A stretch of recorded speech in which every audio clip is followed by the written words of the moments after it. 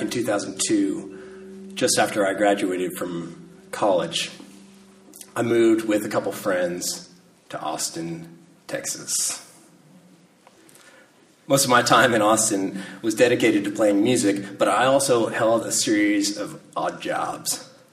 I worked at Texas Monthly Magazine, I was an outdoor guide, I taught guitar to kids.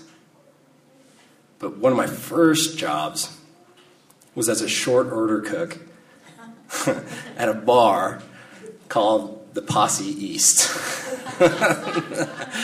which is adjacent to the UT campus where Nathan and Leslie got their undergrad education. Anyone that knows me knows that I have no business working in a kitchen. I'm a pretty solid dishwasher, but when it comes to culinary arts, I'm not well equipped. But the cooking skills required at the Posse East were minimal. One of our most popular dishes was called Frito pie, a dish whose preparation entailed opening a bag of Fritos, pouring it into one of those little paper fry containers, and scooping chili on top of it. Not exactly Ina Garden, but it got the job done. The kitchen where we operated there was tiny. It was just extraordinarily small. If I stretch out my elbows from my waist, I would touch both food prep counters that were in the center of this room. At the end of the passageway, there was a door where the orders came in, and at the opposite side, there was a large grill. Within that tiny space, 4 or 5 of us would cram in for a couple hours, all the most intense hours of the day, lunch rush, or if there was a game at the stadium there when it was just extraordinarily packed, and we'd be in there all day, 5 or 6 of us just crammed in there. And often I was positioned at the grill, flipping dozens of burgers at a time, or cooking chorizo, or doing fajita fillings. It was really hot by this grill. And the space was so tight that I would bump into people behind me, and even the most basic movements. I was basically trapped back there. Now, this was the dawn of the cell phone age. And culture had yet to develop the courtesies that are now common, like turning off your cell phone when you're in a public place. The technology had evolved just enough to allow for personalized ringtones. And one of my coworkers, one of the 5 people I'd be stuck in this tiny room with, took advantage of this burgeoning science and selected what is still listed as one of the worst ringtones of all time. Let me just give you a little taste of this nugget. Yeah. In case you missed it the first time. Yeah. Trapped by a grill with that. This was not just an option for the cell phone. My coworker somehow configured it so that would be the default setting. Any new contact, any change she made, any call, anything that happened with that phone, we got that. Default settings. We all have them. Some of these settings are deeply integrated into our very bodies. They're not optional. For instance, the fight or flight instinct. If a tiger were to jump out of this piano right now, our survival instinct would kick in, and most of us would either run away or prepare for attack. I hope you chose the former. This kind of reaction is just very deep-seated. Evolutionary biologists tell us that it is among the earliest developments in our brains. Many refer to it as the reptilian brain. While that reptilian brain is helpful for bear attacks and track meets, it is less helpful for standardized tests, DMV appointments, and a good deal of daily life. There are many spiritual practices that are dedicated to developing habits that prevent the overstimulus of that fight or flight response. We can form habits by doing things like Zen sitting, contemplative prayer, playing music, or other things that we do here at St. Mike's all the time. We can do those things that change how we respond, but it will always be part of us, this reptilian brain, like the default settings on a phone. In most cases, these default settings are neither good nor bad, but they're part of who we are, part of how we experience the world. Some of us are naturally more outgoing, some prefer solitude, some are more auditory, some more visual, others inherently tactile. Some are scientific. I'm thinking of Norm, as he is off at the March for Science in D.C. Go Norm. Hope he had a great time out there. Excited for that. But the scientific approach, this seeking of evidence that supports an idea before we believe it.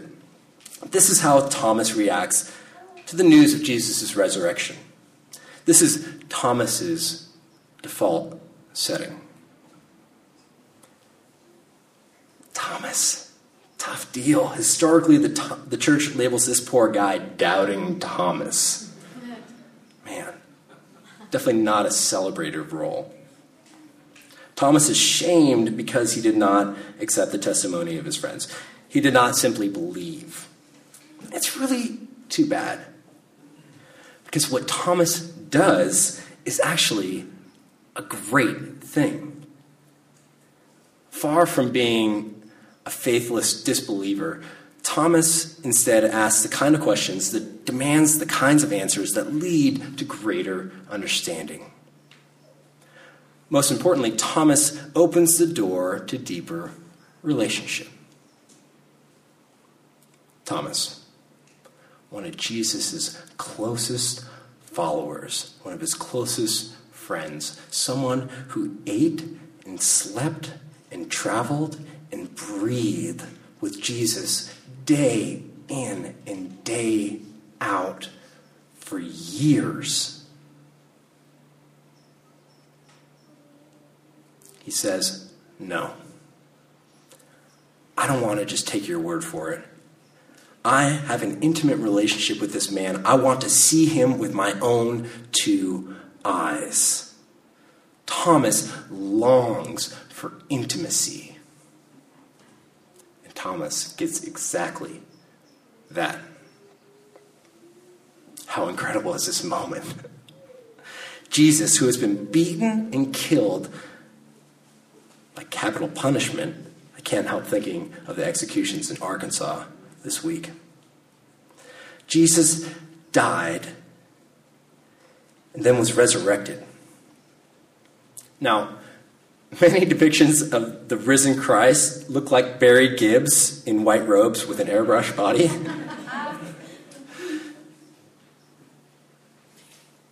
That Jesus doesn't even have pores, much less wounds. But in John, not only does Jesus have wounds, he invites Thomas to touch them.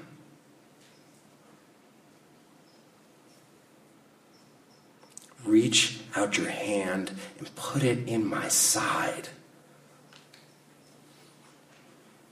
This takes immense vulnerability, intense intimacy. In her book, The Power of Vulnerability, social scientist and author Brené Brown writes, "In our culture, we associate vulnerability with emotions we want to avoid, such as fear, shame, and uncertainty. Yet we too often lose sight of the fact that vulnerability is also the birthplace of joy, belonging, creativity, authenticity, and love." Vulnerability as the birthplace of joy, belonging, creativity, authenticity, and love. I love that. She says vulnerability starts with showing up and letting ourselves be seen.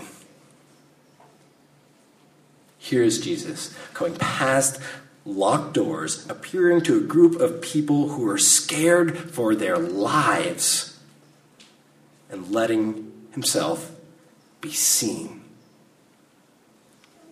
touched, to share breath. These are the same men who scattered when Jesus was being killed. And here Jesus is welcoming them back into the fullness of their relationship, telling them, showing them that they are loved. They are loved not because they are perfect, but as an essential and unchangeable aspect of their being. Brene Brown connects this to our reptilian brain. She says, we are all wired for struggle. She says, you are imperfect. You are wired for struggle, but you are worthy of love and belonging. Worthy of love and belonging. Echoes the voice of God at Jesus' baptism. This is my son, this is my child, whom I love, with whom I am well pleased. Worthy of love and belonging. In a few minutes, we'll baptize little Smith Sigler back there. It's easy to look at this little guy and say, you are worthy of love and belonging. This is one of the most smiley babies I've ever seen. Talk about default settings. Smith's default setting is smile. I've seen him in the hospital when he was born. I've been with him in big crowds, with family alone. I've been seen him sick and tired and hungry. But always, always, his face lights up and he gives me a smile. Until I pour water over his head in a couple minutes. I should note that the poor guy is also teething right now. He's got, I think, his 2 front ones coming in. Yeah. So it's all right if you don't smile. Smile, it doesn't have to be every moment.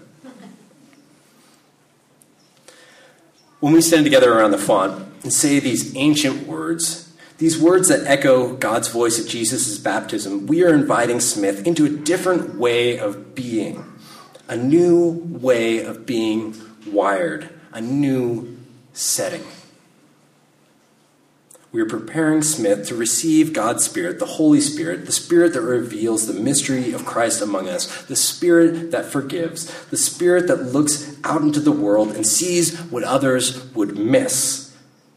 God's kingdom, the resurrected Christ, the justice and peace that comes through intimate relationship. Where we see locked doors, the Spirit sees opportunity. Where we see embarrassing wounds, Christ sees deepened relationship. Where we look for death, God is showing us new life. It's not all rainbows and butterflies and smiles. The Holy Spirit also trains our hearts to hear the cries of the oppressed, to see the suffering of our sisters and brothers, to weep with those who weep and mourn with those who mourn. We are witnesses, martyrs, the Greek word for witness. Witnesses like bystanders at the scene of a crime, people whose testimony can shape justice.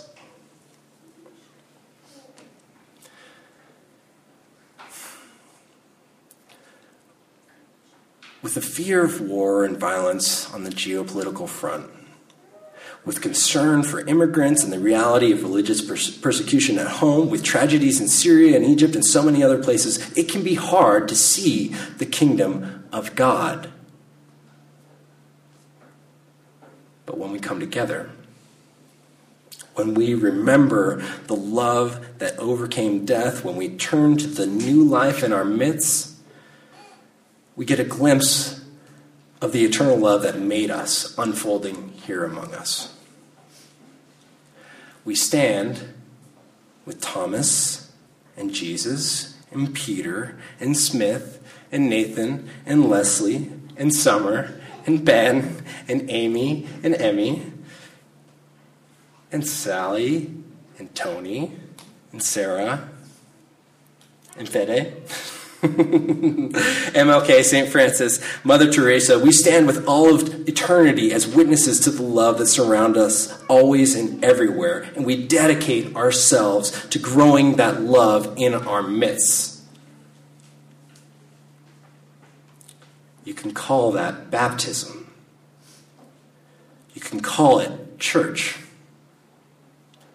You can call it witness.